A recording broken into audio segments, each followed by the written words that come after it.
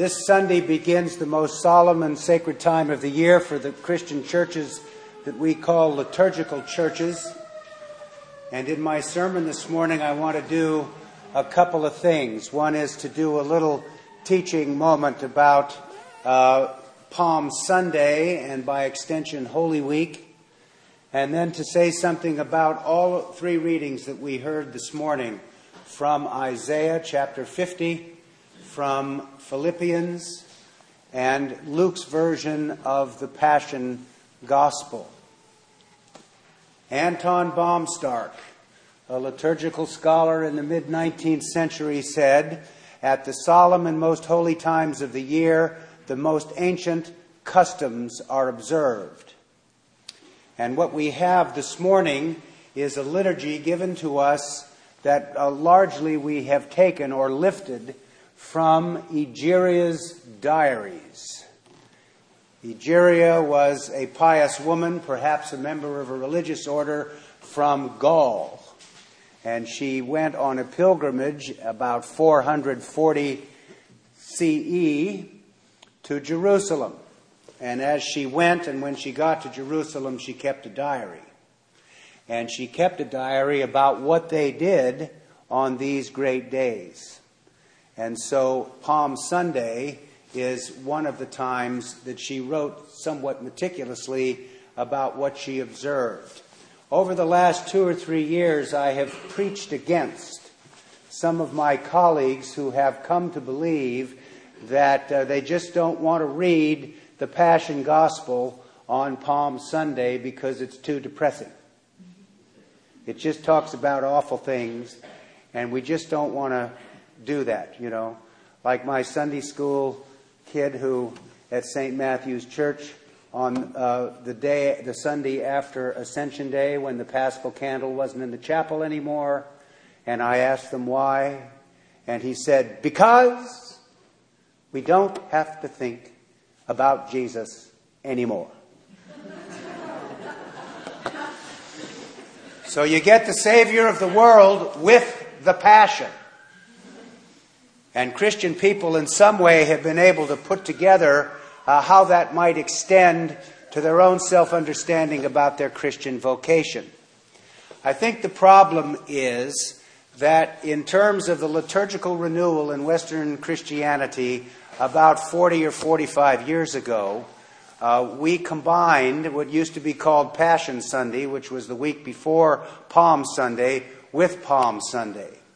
And that's because Egeria tells us that these two things, the reading of the Passion Gospel and the Palm Liturgy and the Palm Procession, happened on the same day, just at different times of the day. So there was some gap that observed symbolically the reality that we had the triumphal procession of Jesus that we read about in Luke's Gospel today, and then subsequent to that, the events of the Passion. And so sometimes they get mashed together and we lose the integrity of what this is all about. The earliest written material that formed the synoptic Gospels, Matthew, Mark, and Luke, and indeed John, were the Passion narratives. That's why on Palm Sunday and on Good Friday we read the whole thing as a unit, because it was the first stuff that was written down. All of the material that's in Matthew, Mark, and Luke, and indeed John, is attached to the Passion narrative. And if you want to amaze your friends, you can call them by their name in biblical scholarship, and that is pericopes. Comes from a Greek word, we won't go there. But that's where it comes from. So we read the Passion narrative, and we also do the Palm Liturgy, because it juxtaposes what some may think are two mutually exclusive things: the triumphal entry of the Savior, the Son of God, and the Messiah, with the Son of God and the Messiah's arrest, trial, crucifixion. So when we think about this, we think, gee, why are they put together in this way? And I can understand why some people might be a little confused, but that's the way it is. Excuse me. So the next thing I want to say about this is that when we celebrate the Passion narrative, we're celebrating something that calls to mind how we understand the nature of suffering, the meaning of the cross and its centrality in our common life together.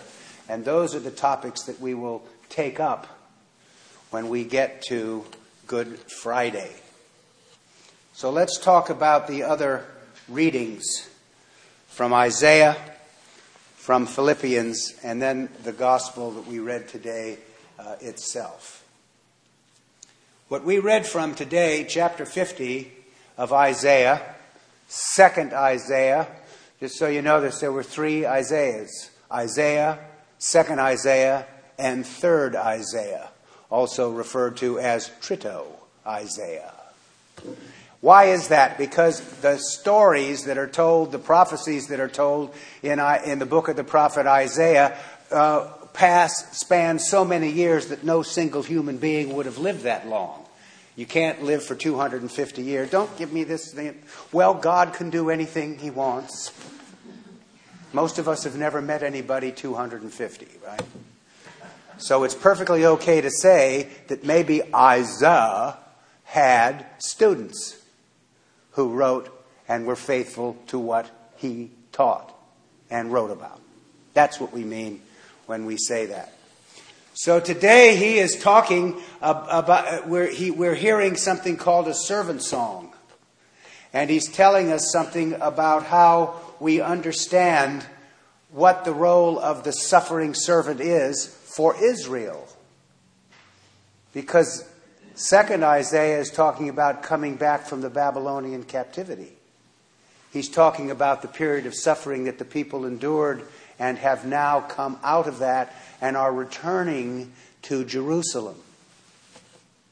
You can read the Old Testament as though there never was a New Testament. There's a whole faith tradition called Judaism that does just that. They read the Hebrew Bible as an integral whole, and they understand their faith and belief from that, not informed in any way by the Christian scriptures. But Christians who believed in the Messiahship of Jesus and believed that he was in fact the fulfillment of all that was written about in their sacred scriptures, which were also the Hebrew Bible, they believed that they could understand them as predictive of Jesus and his suffering and death and resurrection. Reginald Fuller, one of the great biblical scholars of the 20th century, wrote in a commentary about this passage from 2nd Isaiah, we see that this is about moving from exile to deliverance. From exile, they made the connection, early Christians, between Jesus' passion as the outcome of his obedient delivery of the message of the kingdom, despite his people's rejection and his constant reliance that God would prove him right. Have you ever lived in your life through some things where that's what you had to rely on? God's presence in your life and the belief that God was there even if you couldn't see it? That's what this is about in personal terms and corporate terms, because they understood themselves first as a people, not as an individual existent, as they say in philosophy. The passion and death of Christ are not isolated events, but of a piece with him, his whole ministry. The early church was right in seeing that the servant songs came to rest in the passion and death of its Lord. So in 2nd Isaiah, we're reading now about how the Savior comes obediently and undergoes the suffering and brings the redemption of the world along with him. And your redemption, our redemption, which means, of course, to be healed, to learn how now to keep our personal demons at bay, to understand how to become less anxious in front of the reactivity and anxiety of other people, to have the stamina and the perseverance to be able to hold to those ideals that we have as individuals that we believe we want to accomplish, and to assist others in their processes of moving to maturity and wholeness. And this comes now with Paul, the famous hymn that we read today in Philippians, called the Carmen Christi. And in this hymn, he begins with, "Let this mind be in you that was also in Christ Jesus." I mean, do we have to think his thoughts and feel his feelings? No, we know where that leads. But what it means is to affirm that you believe that the Savior is the template. His teaching and his acts are the template that we lay over our own spiritual life and development, looking to Jesus, the pioneer and perfecter of our faith. And by extension, then coming to the realization, as Paul says in 2 Corinthians, we are ambassadors for Christ since God is making his appeal through us.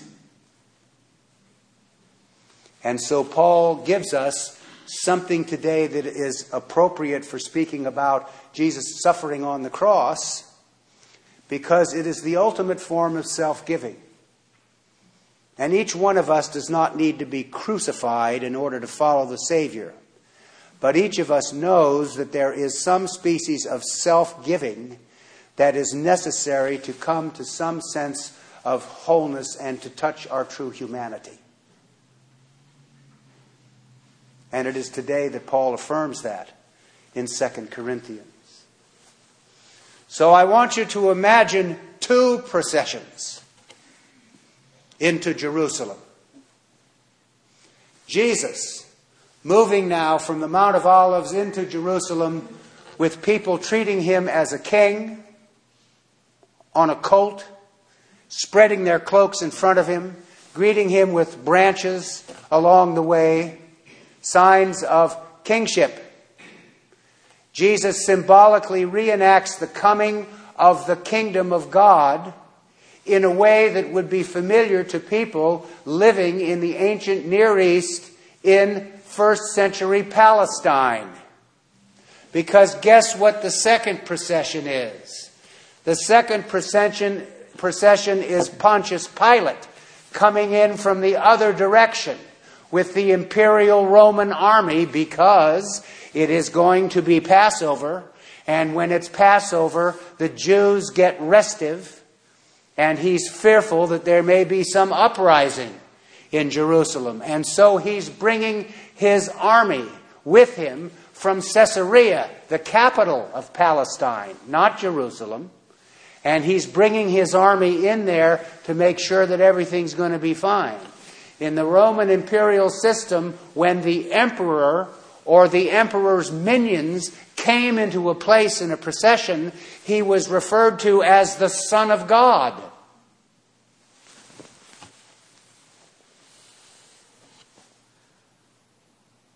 And so here we have a guy on a colt who's coming in from the other end of Jerusalem that is called the Son of God.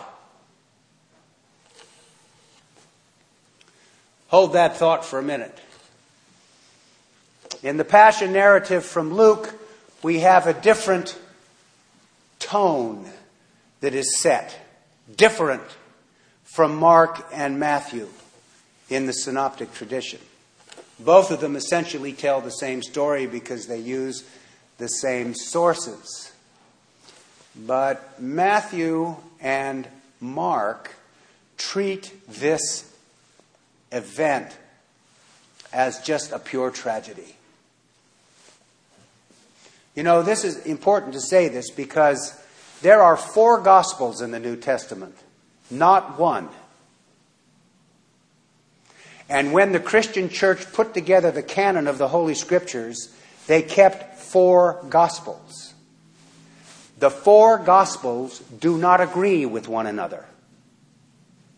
And the people who put the canon of the New Testament together knew that and said, it's okay. There's a reason for this. And the reason is that each one of these things is like one facet of the whole diamond. So today what inspires us from Luke's gospel is not tragedy but pathos. Pathos means understanding, the definition is an experience of a work of art that arouses feelings of pity, sympathy, tenderness, or sorrow. It can be or an event as well. And Jesus in this version, in Luke's version, is the sympathetic person even in the midst of his suffering. He's going to his own death, and he looks at the women of Jerusalem, and he speaks to them with great tenderness and sympathy. And by extension, when the Lucan community who wrote this gospel understood this, it was their own experience of the grace of the Savior that they all felt. Remember what's happening historically. Luke's gospel was written in 85 A.D. The Roman imperial system destroyed the city of Jerusalem in 70 A.D. It burned the temple down, and most people ran out of the city. It was rubble. So Luke's community already knew what happened. And so when you hear Jesus say in Luke's gospel what is going to happen, it was predictive of what did happen. And the people reading Luke's gospel said, we know, we have lived through it. We understand it. And so we get from Luke this great sense of sympathy and the Savior's concern for others. And by extension, an admonition by the Lucan community that we should do the same. So on Palm Sunday or Passion Sunday, the great question you need to always ask, no matter whose gospel we read, is which procession do you want to be in? Amen.